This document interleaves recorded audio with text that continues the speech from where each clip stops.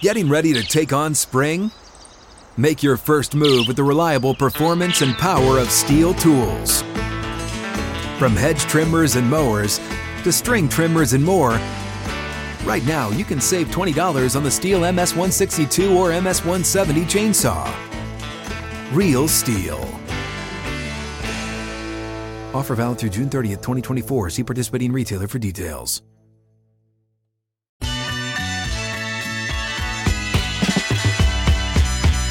Just like that. Just like that. The final hours here, Wednesday edition. Hot Mic with Unwithrow across the Outkick Network. 6th and Peabody, our broadcast location each and every day with Yeehaw Beer and Old Smoky Moonshine.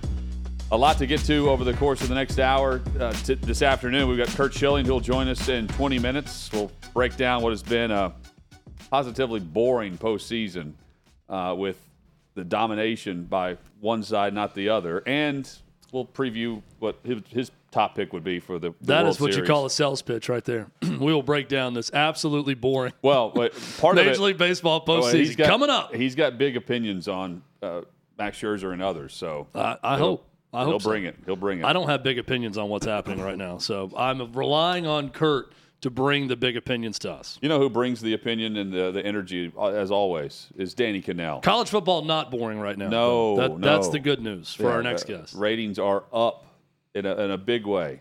You can say that about Danny's shows as well. Dusty and Danny, SiriusXM Channel 84, weekdays 6 to 9 a.m. Plus the Cover 3 pod, which is excellent, goes live each and every day at 11. Danny Kanell joins us courtesy of Bet Online. You can check out betonline.net for updated college football playoff, conference, Heisman, and college football Week 8 lines. Danny, what's up, man? How are you? I am fantastic. I'm just marveling at technology that can blur the background here behind me. Like I'm usually at home in like the home studio, and it's kind of freaking me out because it feels like the movie Total Recall. You guys remember that with Arnold Schwarzenegger? Yeah, absolutely. Just some of that, like it's just a weird vibe going on right now. But I'm straight from the golf course, and I'm fired up to talk to you guys. So we'll just make it happen. We'll make it work. I think back on that movie, and I remember liking it as a kid when I watched it. And also not knowing what it's about at all. Like just thinking back now, what was the plot of that movie? I really have no idea, but it was definitely a good one. So I like the recall of Total Recall there, Danny. Yeah, definitely. The woman that had an additional breast. Do you remember that scene? That one might have scarred me for life. I don't know, because I think I was young when it came out, but that's the lasting image from Total Recall. Literally the only thing I remember about that film was what you just referenced right there. That's my memory of it as well. Scarred us all. Yep. Danny, the plot line for the Big Ten, we finally get to see the top teams face off starting this weekend with Ohio State and Penn State. The conversation with us has been for Penn State and James Franklin in the makeup of this defense, if not now, when? Because the top of college football for in large part is down a bit. It's still good. There's parity, but it's not as dominant as one would expect. At least we haven't seen Michigan face off against some top talent. What do you make of the matchup, and is Penn State ready for this moment? I totally agree with the assessment. If not now, when? For a couple different reasons. One, you've got your defense is one of the best defenses in the country. You've got a quarterback that for the first time feels like he's a difference maker. Now, we haven't seen that version of Drew Aller yet, but he's been as good as advertised, I think, to this point. He hasn't been tested quite yet. And then on the flip side, Ohio State just feels vulnerable, right? I know they've taken care of business, but they just haven't looked the same way that they have in the years past when they have this explosive offense, which hasn't been as explosive. They've been kept in check for the most part this season. Kyle McCord, first-year starter, like he made the one nice drive against Notre Dame, which was great, and he's playing good, but he's not clearly ready, or he's not now at the same level of play where C.J. Stroud and Justin Fields had this offense. So Ohio State feels vulnerable, and I say that, of course, on a scale of Ohio State, right? Sure. Oh, absolutely. Where, so I don't want to I can just hear Buckeye fans getting, what are you talking about? They're not the same as they've been in the past. They might be at the end of the season, but this will go a long way of showing us what these two teams are made of. So I totally agree with you. This is the opportunity for James Franklin to get over that hump where he's had such little success against the Buckeyes. This is the opportunity where it feels like this is your moment to potentially get that win against a top 10 team on the road, which he has massively struggled against. Danny, Jimbo Fisher won a national title at your alma mater, so you're the perfect person to ask. What is going on with Jimbo Fisher?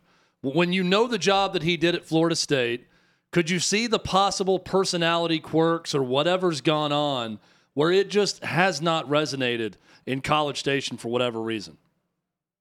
So I think Jimbo, if you go back and look at his records and you look at his numbers, when he didn't have Jameis Winston and when he did, there's a pretty glaring difference. So I think that's been what's missing. And I would say this is a Texas A&M problem, or look at Kevin Sumlin's numbers with and without Johnny Manziel.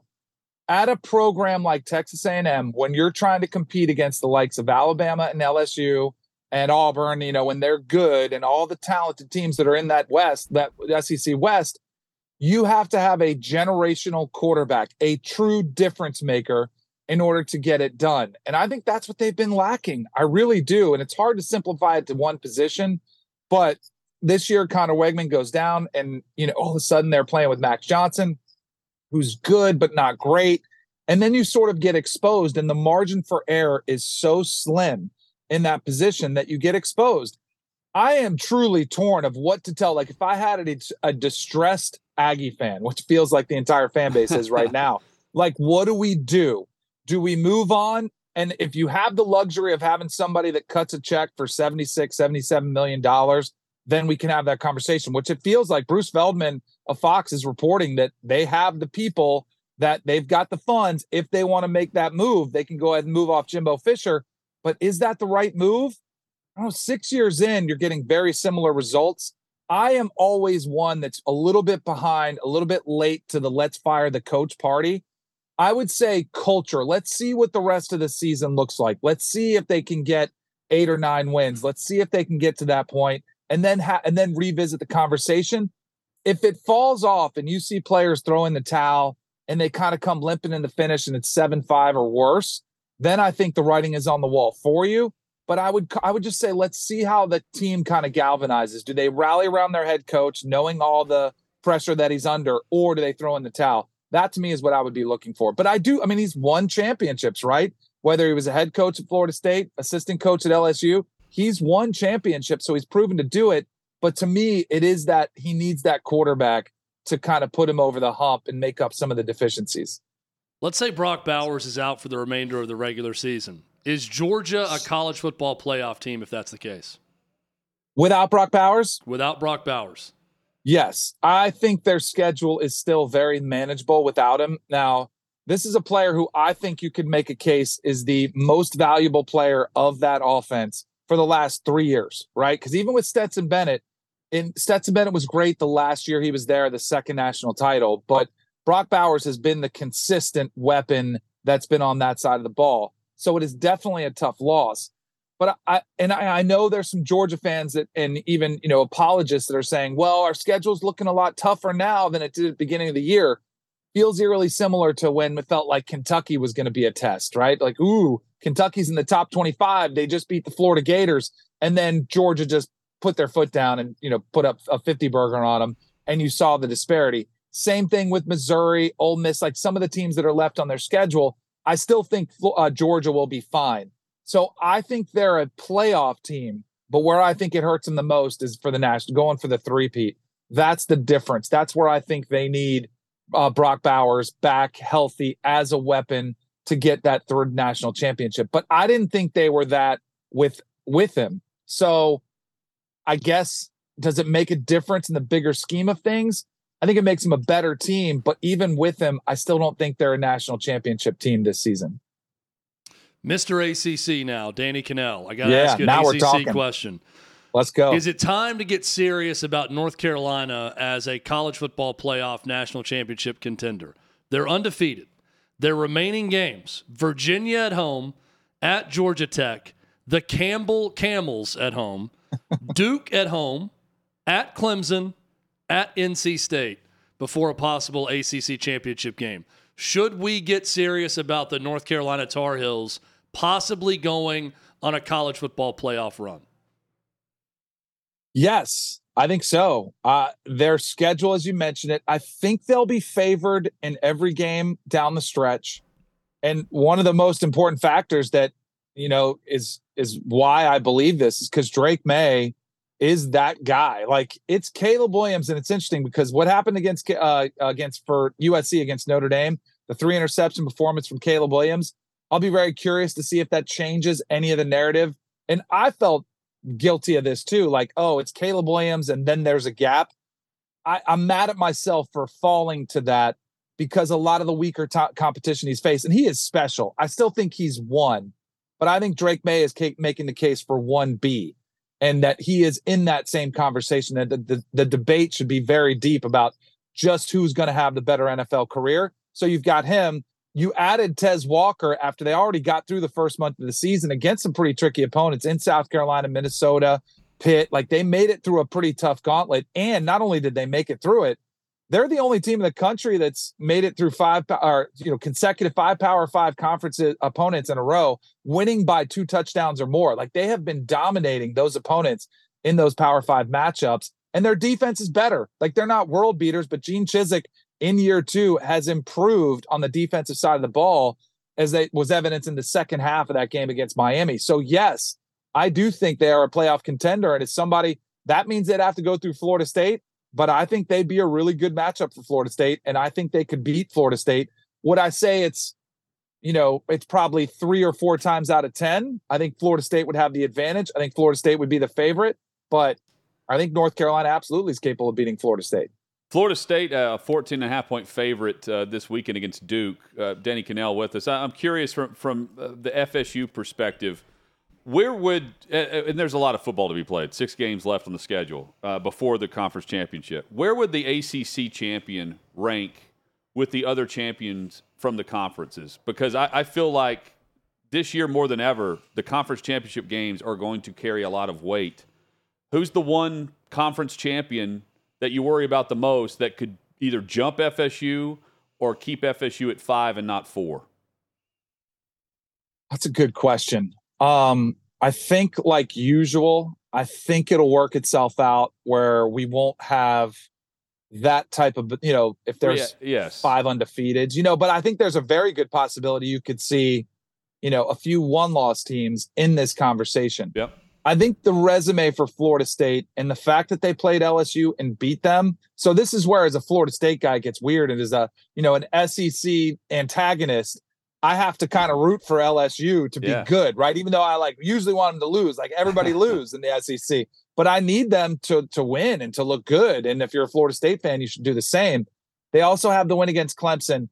To your question, I think probably the Pac-12, because I'd love to sit here and say the SEC is vulnerable of missing out. Like, if Georgia lost in Knoxville and found some way to win the SEC again as a 1-loss champ, I think their resume would be weak, but I know the perception of the SEC. I think any SEC champion is in. Same with the Big Ten. I think any Big Ten champion is in. Same with the Big 12. Like, I feel like a Big 12 team, Oklahoma or Texas, I think if you compared those two, I'd rather be comparing to Oklahoma's resume than Texas's, because they beat Alabama on the road. Like, that's a really good win. So I'd say those ones make me nervous. The Pac-12, as good as they look now, I think that's the conference that's going to get left out. I hate saying that. We just saw Washington look the part, but they still have a pretty tough gauntlet. And I think they could slip up, and I think they'd have to play Oregon again. I just think Oregon could lose. Like, I still think the Pac-12, you're going to see them start to cannibalize one another down the home stretch. But it does feel like we're going to have some really tough debates coming down the stretch, which makes me, if I was talking to Mike Norvell in Florida State, I would say don't leave any doubt. Run the table, go undefeated, because if you're an undefeated ACC, you don't have to worry about anything. If you're a 1-loss, you don't want to have these debates. You've got real football adversity now for Colorado, I think, for the first time. Losing at Oregon is one thing. People expected that. No one expected them to lose at home to Stanford, much less blow a 29-point halftime lead in that game. What do you expect from Deion Sanders in Colorado the rest of the way? Man, I think this is going to get really interesting. I think it's going to get dicey, and I think adversity reveals true character. And we'll find out the character of this team. You saw some of that adversity in the second half of the Stanford game when the defensive coordinator, Charles Kelly, screaming at the top of his lungs. He gets he got a 15-yard penalty on him for yelling and screaming. Got a technical foul, basically. Yeah, exactly. You saw players pointing at each other, yelling at each other, talking, yelling at Coach Sanders.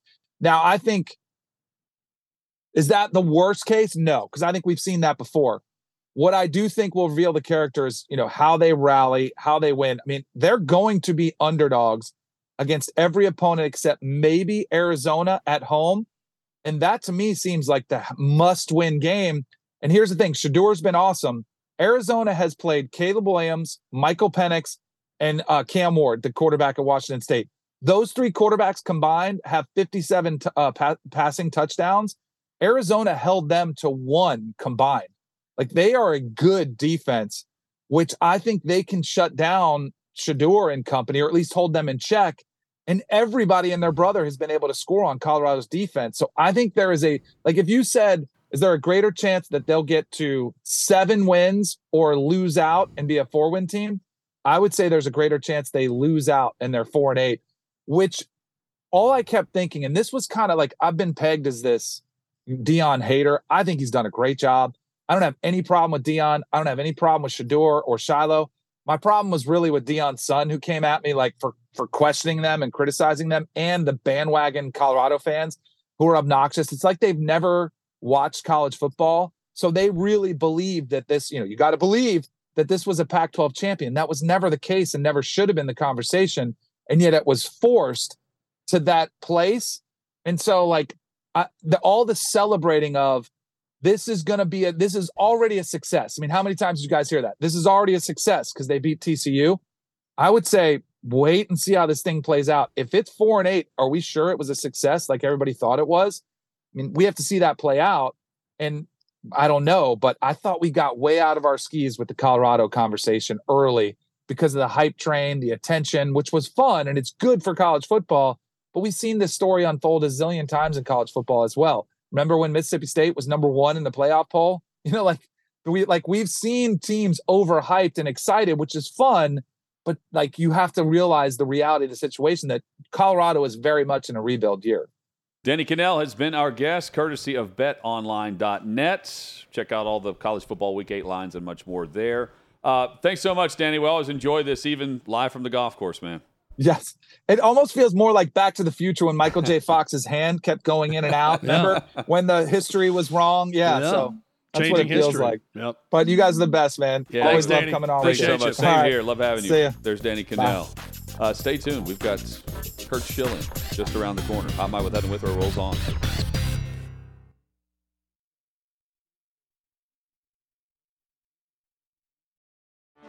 Get ready for the greatest roast of all time, the Roast of Tom Brady, a Netflix live event happening May 5th. Hosted by Kevin Hart, the 7-time world champion gets his cleats held to the fire by famous friends and frenemies on an unforgettable night where everything is fair game. Tune in on May 5th at 5 p.m. Pacific time for the Roast of Tom Brady, live only on Netflix.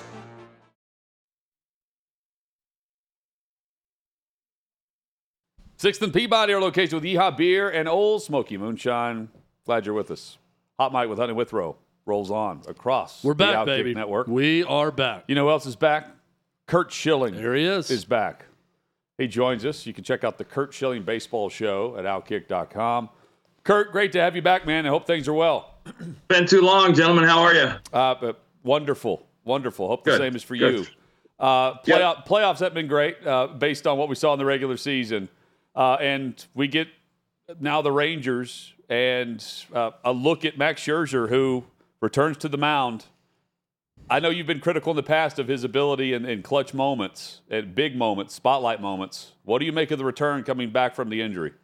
Well, I think I haven't been critical, I think, as much about his big spot moments as I have been about his availability. Okay. You know, the stiff neck and the tired arm and stuff. And you know, it's always a challenge to talk about or question somebody's physical injuries or capabilities. I mean, he's the first ballot Hall of Famer, no doubt. And I love to watch him pitch, but October's, I always felt like a month of no condition. It doesn't matter unless you're crippled or unless you're broken, you play.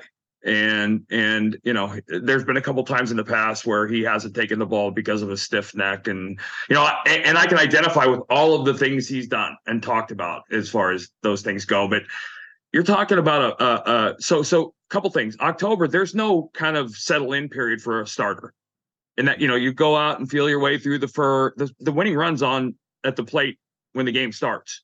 I mean, that's the way I always looked at an October start, because listen, I'm not going to give up any runs.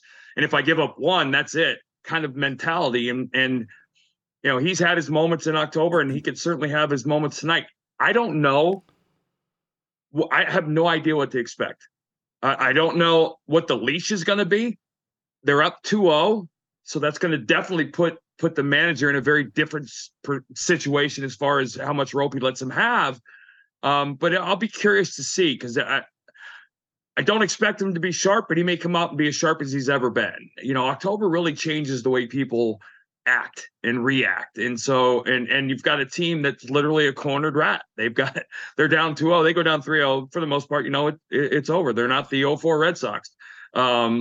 So I'll be curious to see. I have literally no idea what to expect. Speaking of the 0-4 Red Sox, we just surpassed the 19-year anniversary of your Game 6 performance that forced the Game 7 winner-take-all whenever you pitched on the dislocated ankle tendon. And what was it? One run allowed on 7 innings. Is that right? Yeah. And you mentioned damn 2-0 fastball to Posada. Okay. Or Bernie Williams. When it left your hand, what'd you think? Home run. Oh. That's playing in Yankee Stadium. Yeah, I believe it or not, more time, and I gave up a lot of them. You kind of knew when the ball left your hand. Yes. And I'm going back to Scherzer here, and you mentioned, like, if you're alive, you got to take the mound in October. How quickly, Curt, will you know, watching him on the mound, if he's got it or not? How soon? How much time? How much time does it take the manager to figure it out?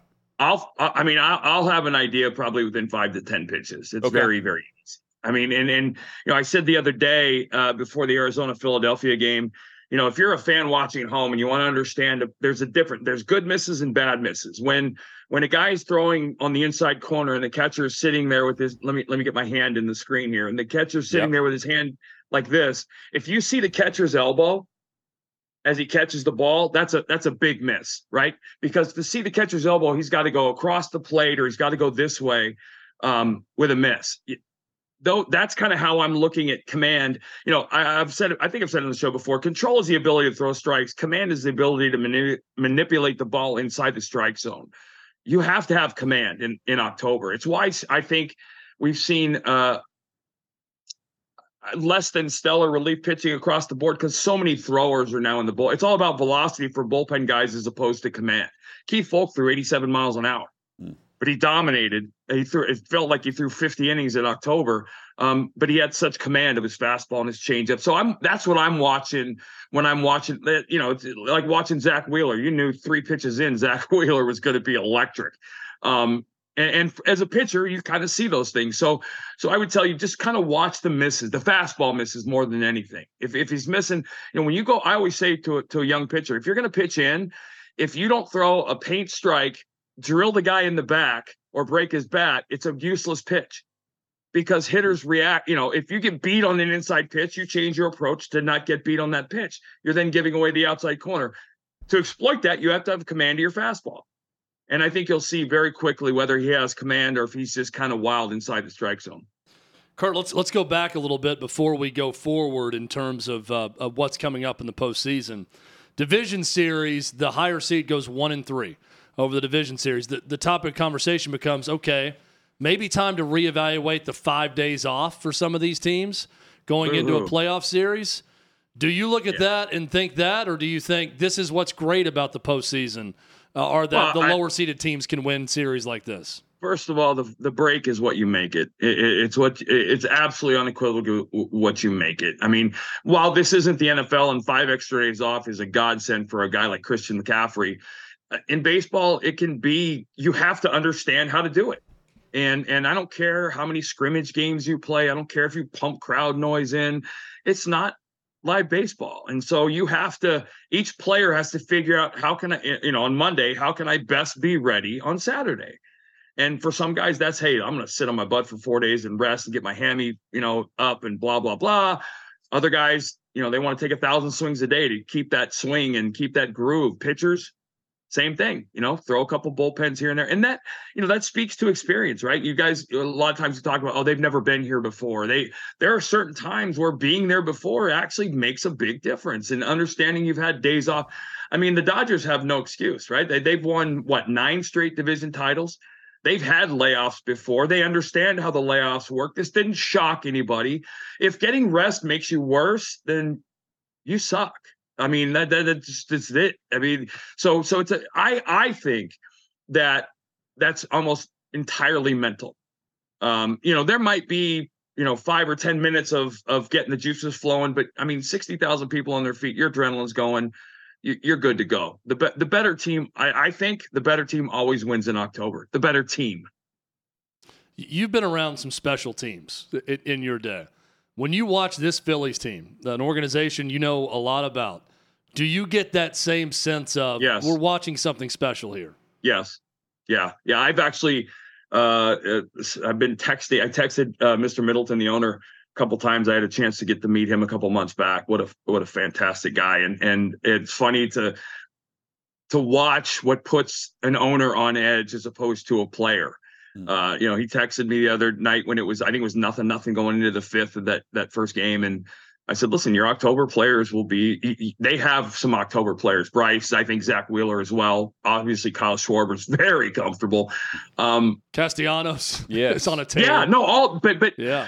Here's the thing, though. I've been on teams that I felt like were teams of destiny that lost. The 93 Phillies. I mean, that team, if I've ever been on a team that was a team of destiny, it was that we were supposed to win the World Series because of how amazingly special that was. And then we played against the team of destiny in 01 against the 2001 Yankees with 9-11 and the world rooting for New York. And it doesn't work that way. I mean, as much as you'd like to think the team of destiny wins, it oftentimes doesn't. I don't know that they're a team of destiny. I just think they're a team that's not going to be denied. Their whole lineup is hitting. They've got the two things that I think you need, which is the two ones. You got Wheeler and Nola, who can go 7 scoreless against any lineup. The question will be, and I think it's going to be Philly and Texas. The question will be, will the Phillies pitching be able to shut down both of those are very deep lineups. If you look at the contributions, the bottom of the order, I got to tell you, the Texas young players are not even remotely resembling young players. They're looking like stalwarts and veterans, and that's a big thing, and it bodes well for the future. And the Diamondbacks may hear this and be like, "Well, we don't buy into that," but they have to have doubt, right? They see it too. Meanwhile, the Astros won't feel that doubt, knowing where they've been. You say act like you've been there before. Right. They certainly have, and the Scherzer decision may open the door for the Astros to wake up a bit, couldn't it? Absolutely.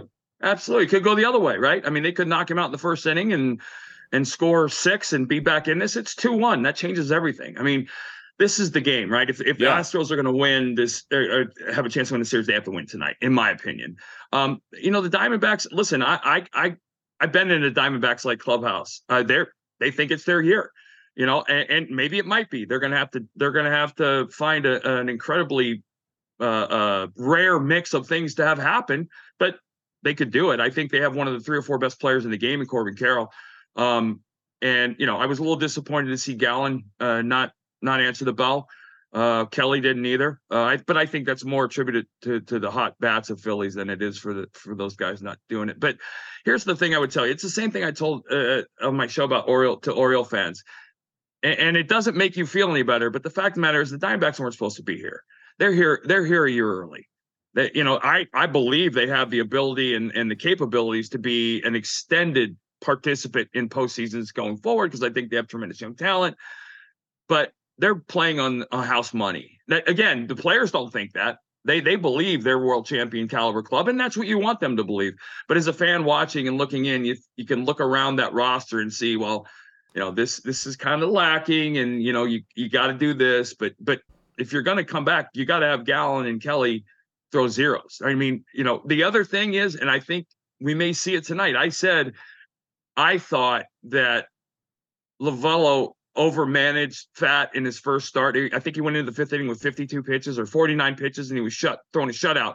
And they kept showing Lovello, and you could tell he couldn't wait to get him out of the game. And the second he gives up a hit, he runs out there and pulls him. And Fat's not the normal guy you expect to succeed in October. He's a contact guy who relies on his defense, and that generally doesn't parlay into success in October. But he was throwing exceptional. I would be fearful of that tonight if I'm an Arizona fan, overmanaging to the point of trying to get to the bullpen really quick because we're in the fourth inning and we got a 1-0 lead, and he just gave up a double. That was what I said at the beginning of the series. I was fearful of that being the thing that ended up getting them beat. I hope it doesn't, because I want to see that series go 7, because both those teams are fun to watch. Pretty remarkable run for the Astros. 7 straight ALCS appearances. Great consistency from them. Crazy to see that team. You think down 0-2, losing the first 2 at home, it's over. But the Astros with a losing record at home throughout the season. I don't know that I've seen that before. And being that good away from Houston, something to watch now moving forward in the series. Well, there's no banging garbage cans for sure at home, right? That's true. I mean, no electronic devices also underneath the jersey. No, we joke about it, but it's going to stick with them forever. I mean, and deservedly so. But, it's funny that we jump on 18 innings of baseball to talk about the status of a team. I mean, in October you can, and but they've won 7. They've been in 7. And this year was odd because they did it on the final day of the season. They've been playing playoff baseball for a month now, which is why if I'm an Astro fan, I'm not particularly scared or worried. I think they're going to come out and find a way tonight if I'm an Astro fan. And I think the players believe that as well. They know what they have cut out for them. The key is going to be their starter. If Javier, they have to get solid 5, 6, 7 innings out of their starter. And by solid, I mean 6 or 7, 1 run, no run, scoreless outing for them, I think, to have a chance to win. Curt Schilling. Check out the Curt Schilling Baseball Show, available now at Outkick.com. Curt, appreciate the visit, man. Glad you jumped on today. And here's hoping we get a World Series that will be competitive like the regular season was. I don't think with these 4 I don't think with these 4 teams there's a possibility of anything else. Good. Because I think you have really good offenses, but you have some pitching on all 4 clubs that can neutralize a lineup. And the key is actually going out there. I think you're going to see a Phillies World Championship, and I think it'll probably end up being a 6 or 7 game series against Texas. Good. Which would be fun. Yeah, that's all I want is a deep series, eyeballs on the product, and the moment. I want to see someone come through. That's what happened this season for me. I'm back in on a more a consistent basis than what I have been in regular seasons. I haven't been in the postseason to this point. Yeah, a lot of people are, and that's a good thing. Yep. Curt, always great to have you on, man. Thank you. Take care, guys. Always a pleasure. Same to you. Appreciate it, Curt. Curt Schilling. Again, check out the Curt Schilling Baseball Show at Outkick. It definitely feels like the Phillies. It's their year. But Curt brings up a great point that 2001 is a terrific example of, boy, the Yankees are going to do it, given everything around 9/11, everything else. And he was on the Diamondbacks team that beats them in the World Series. Everyone points not to I think 2009 was the year, the Phillies World Championship team. They point back to 1993 when talking about beloved Phillies teams that didn't win the World Series. So you never know, but I see Bryce Harper, Castellanos. Oh, they're raking. The way these guys are playing, those are some big-time clutch players. Yeah. Yep. Coming up, plenty of headlines to hit. We've got a trade in the NFL that involves one of the top teams in the AFC and another one trying to make the postseason. Details there. Plus, Chad with thoughts, big opinion on Clemson, and a message for Tigers fans. That's next on Hot Mic with Hunt and Withrow across the Outkick Network.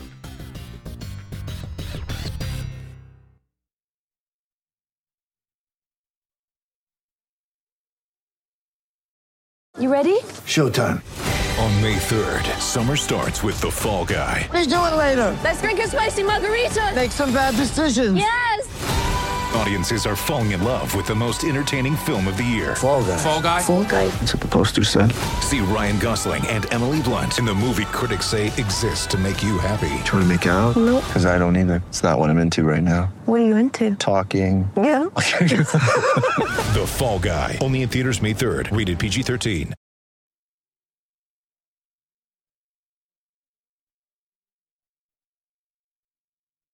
Our thanks to you for tuning in to Hot Mike with Hutton and Withrow today, Wednesday edition. Jam-packed guest list today. Davey Hudson and company. Matt McCoy doing a great job with that. Jam-packed today, Chad. Entire crew here in Nashville. They do an excellent job every single day here on the show. Love our home here at 6 and Peabody with Old Smoky Moonshine Yeehaw Beer. And, we're just, plugging along, getting it done. That's right. Trevor Lawrence is optimistic about being the quarterback for the Jaguars tomorrow, Thursday Night Football, Jacksonville at New Orleans. Jacksonville will be traveling today. Lawrence is making that trip. It's tough to not be optimistic when you have hair like that. Yeah. About everything, not just your injury status, just life in general. Browns are not optimistic about Deshaun Watson playing this week on the road in Indy. He's saying there's no timetable for his return due to a rotator cuff issue in his throwing shoulder. Meanwhile, Jalen Ramsey, should have mentioned this about the Jags. Jalen Ramsey back on the practice field today, and a big trade. Big in terms of what it could be as far as impact for this offense. Mecole Hardman of the Jets traded back to Kansas City. The Chiefs are in dire need of help for that offense with Patrick Mahomes and Travis Kelce. They get it with a familiar teammate who jumps right back into the mix. There was some discussion, Chad, of possibly DeAndre Hopkins being on the trade discussions for Kansas City. Of course, he's been mentioned in KC going back to this offseason where it was thought that they would be in the mix for a trade for his contract. They were not. Ends up that he's on the open market. You've got New England and Tennessee as the two real buyers. And now with going into week 7, would they get help with Hopkins at this point? They don't, at least not yet. They get their help with a guy who knows the offense and can jump right in to the mix. And Mecole Hardman, it's a good trade for KC, and I believe it's just a swap of some late round picks, including a 6th rounder, that the Jets will get in return. That would be quite the upgrade from a postseason outlook standpoint for one Hopkins. Oh, yeah. For DeAndre Hopkins. Well, he claimed that he wanted to go to a playoff contender. Again, we'll see. I don't know what the return on that would be for him with a playoff contender, what they could give up for the Titans to want to make that trade by the deadline. The Titans, by the way, on a bye week in week 7. Chad, Clemson fans, a message for Tigers faithful right now. So Dabo Swinney got himself into a little bit of trouble because on his radio show, his coach's show, which this is always where the best material comes from, is. Right? Someone calls in and complains, and you get the off-the-cuff or emotional response from a coach, which is always good. Yep. Dabo Swinney said on his radio show, quote, "We're at a point in our time, and I hate that, where people, if you don't go undefeated, they'll say you're losers. You're terrible. And it's just such a terrible mindset. And honestly, maybe we need to lose a few games and lighten up the bandwagon. Sometimes the bandwagon can get a little too full." Talking about Clemson and the bandwagon of Clemson fans. I agree with what he's saying. We are at a point in time, and I think where too many people immediately fall off the cliff and you lose a game or two, and it's, everything's over. You're a loser. Your program isn't relevant, and time to move on. There's a little bit of that going around for sure. So, Clemson fans are upset about this. Dabo Swinney saying the bandwagon needs to lighten up and all. Here's what Dabo Swinney is saying to Clemson fans. I'm going to peek into the mind of Dabo Swinney, who understands the program that he inherited in 2008 and the history of that program. There is a saying that is very familiar with a lot of people. Don't cry because it's over. Smile because it happened. This saying has been attributed to Dr. Seuss, Theodore Geisel himself. I have done some research on this. Okay, good. And going to the website quoteinvestigator.com, they have found that the actual author of this saying is Ludwig Jakubowski, the German poet in 1899, who in a German poem wrote, Don't cry because it's over. Smile because it happened. This is the message from Dabo Swinney and from me right now to Clemson fans. Because, and this is going to be bracing and difficult to hear for Clemson fans, you are not what you've been since Dabo Swinney has been there, historically. This is an outlier. This is not the rule. And I have statistics to back that up. From 1978 to 2008, and keep in mind, Danny Ford won a national title at Clemson in 1981. One of the three that you've won historically. The other two won by Dabo Swinney himself. Those 30 years, 78 to 08, Clemson won 65% of their games. One national title. That was the best era of Clemson football in their history up to 2008. Now, from 2008 to the present day, Dabo Swinney as head coach, you've won 80% of your games, including 2 national titles. That 15% increase from 65% to 80% is seismic. That's gigantic. And that's what Dabo Swinney has done. This is a great program. It's been one under Dabo Swinney. But here is the return to what you are, Clemson. You're really good, you're not great. And that is what Dabo Swinney is warning you about. Longtime Clemson Tiger fans understand this. If you're over the age of 40, you understand that Clemson Tiger football has been Tommy West football in the past. It's been Tommy Bowden football in the past. It has not been Trevor Lawrence and Deshaun Watson and national championships and being in the mix for a national title every year or winning every single ACC championship. It's been really good to really good, but not great. That's what Clemson Tiger football is historically. I think what Dabo Swinney is saying and what I believe is that it's a return to normalcy for Clemson over the bulk of their history. It's a really good program. It's not one of the elite programs. It's not a great one. It's not one that's going to be in the mix with Nick Saban and Bama and Ohio State and Michigan and programs like this, Georgia now under Kirby Smart. It's not going to be in the mix with those programs year in and year out. It can still be really good.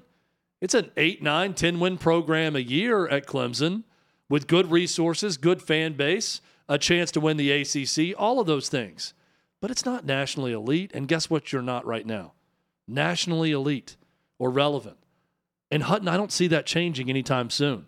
And the fact Dabo Swinney is saying this publicly, that maybe we should lose a few more, sounds like a guy who probably knows they're going to lose a few more this year when you look at the rest of their schedule. And knows, but here's the thing. Moving forward, Clemson's a part of a 12-team playoff. So I don't write them off from the final tournament year in and year out. They're not going to fall to the 13th best program in the country that fast. They can be on par with the 12th best team in the country. They can be. I don't think it's a given that they are. But they what they are is a quarterback away from doing that. I mean, the dominance that Clemson and Alabama were a part of, I think we'll appreciate down the road more than we did in the moment. Because before there was Georgia, there was Clemson. And, I don't see Kirby Smart letting his program backslide. And in the meantime, Dabo, who had a top 3 in the country program year in and year out, is now, hearing about, a handful of losses over the last couple of years and knowing that they're pointing back towards a handful of losses this year. And the criticism is something that he's not I think used to. The pendulum has swung with this program, and I'll tell you why. I don't know how many more 5-star quarterbacks they need to get it right because it hasn't worked with the last 2. DJ Uiagalelei didn't work out. He's much better right now at Oregon State after transferring. So they get rid of the Clemson-born and bred offensive coordinator, bring in Garrett Riley, and that's supposed to fix everything with another 5-star guy in Cade Klubnik that everyone thought the world of, and it's not really working out with him and the offensive coordinator. And they lost their continuity. Continuity of the coaching staff. Common denominator here is Dabo, who has been terrific at Clemson. I'm not trying to argue that he should be in danger or anything, and I, in fact, agree with what he's saying here.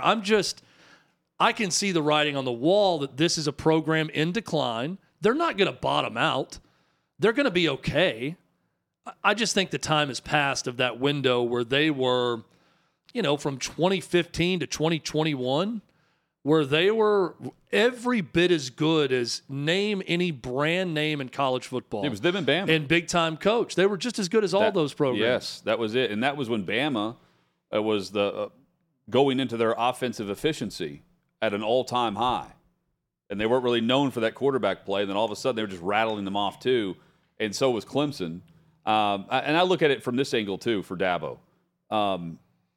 The 5 stars don't pan out. They didn't pan out for Georgia either.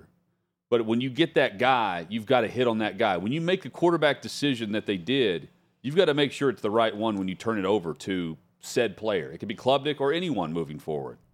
And when you turn it over to him, you can't lean back on the whole, we're anti-transfer, we're anti-you going on another visit once you verbally commit. You got to embrace that to stay where you are. I think that's really the mentality to flip and engage back. And Chad, I think in large part too, I think a lot of the top tier programs are feeling a certain sentiment closer to Dabo Swinney than we realize. Yeah. Saban, Kirby Smart even, life after Stetson Bennett, and now life without Brock Bowers for what is a solid team. They're trying to run the table so they're guaranteed a playoff spot, as crazy as that sounds. Well, I'm waiting for this parity to bite Kirby Smart in Georgia.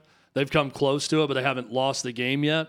I think this is what, though. If you want to point to NIL and transfer portal being this great thing for college football, I do think that it is. There's more coaches like Dabo and Saban coming out and saying, hey, you can't brand us a loser because we lose a game anymore. Right. And the reason for that is this is promoting more parity. It's giving some other programs a fair shake at landing some players, some veteran guys that can come in and transform a team, and it's making it harder on some of these powers to go undefeated, to run the table. To do it. Now, again, Georgia's the one that's been immune to this so far because they're still undefeated and they've won the last 2 national titles. But I think there's some truth to that. And I think also because of the years and years of success with Alabama, Ohio State to an extent, Clemson, that a loss feels so debilitating because it's so rare for some of these programs. It's crippling because you haven't dealt with that feeling, right? Yeah. Chad, let's wrap up the show with a fair foul. And I don't even know if it's fair to call this fair or foul because I think this is glorious.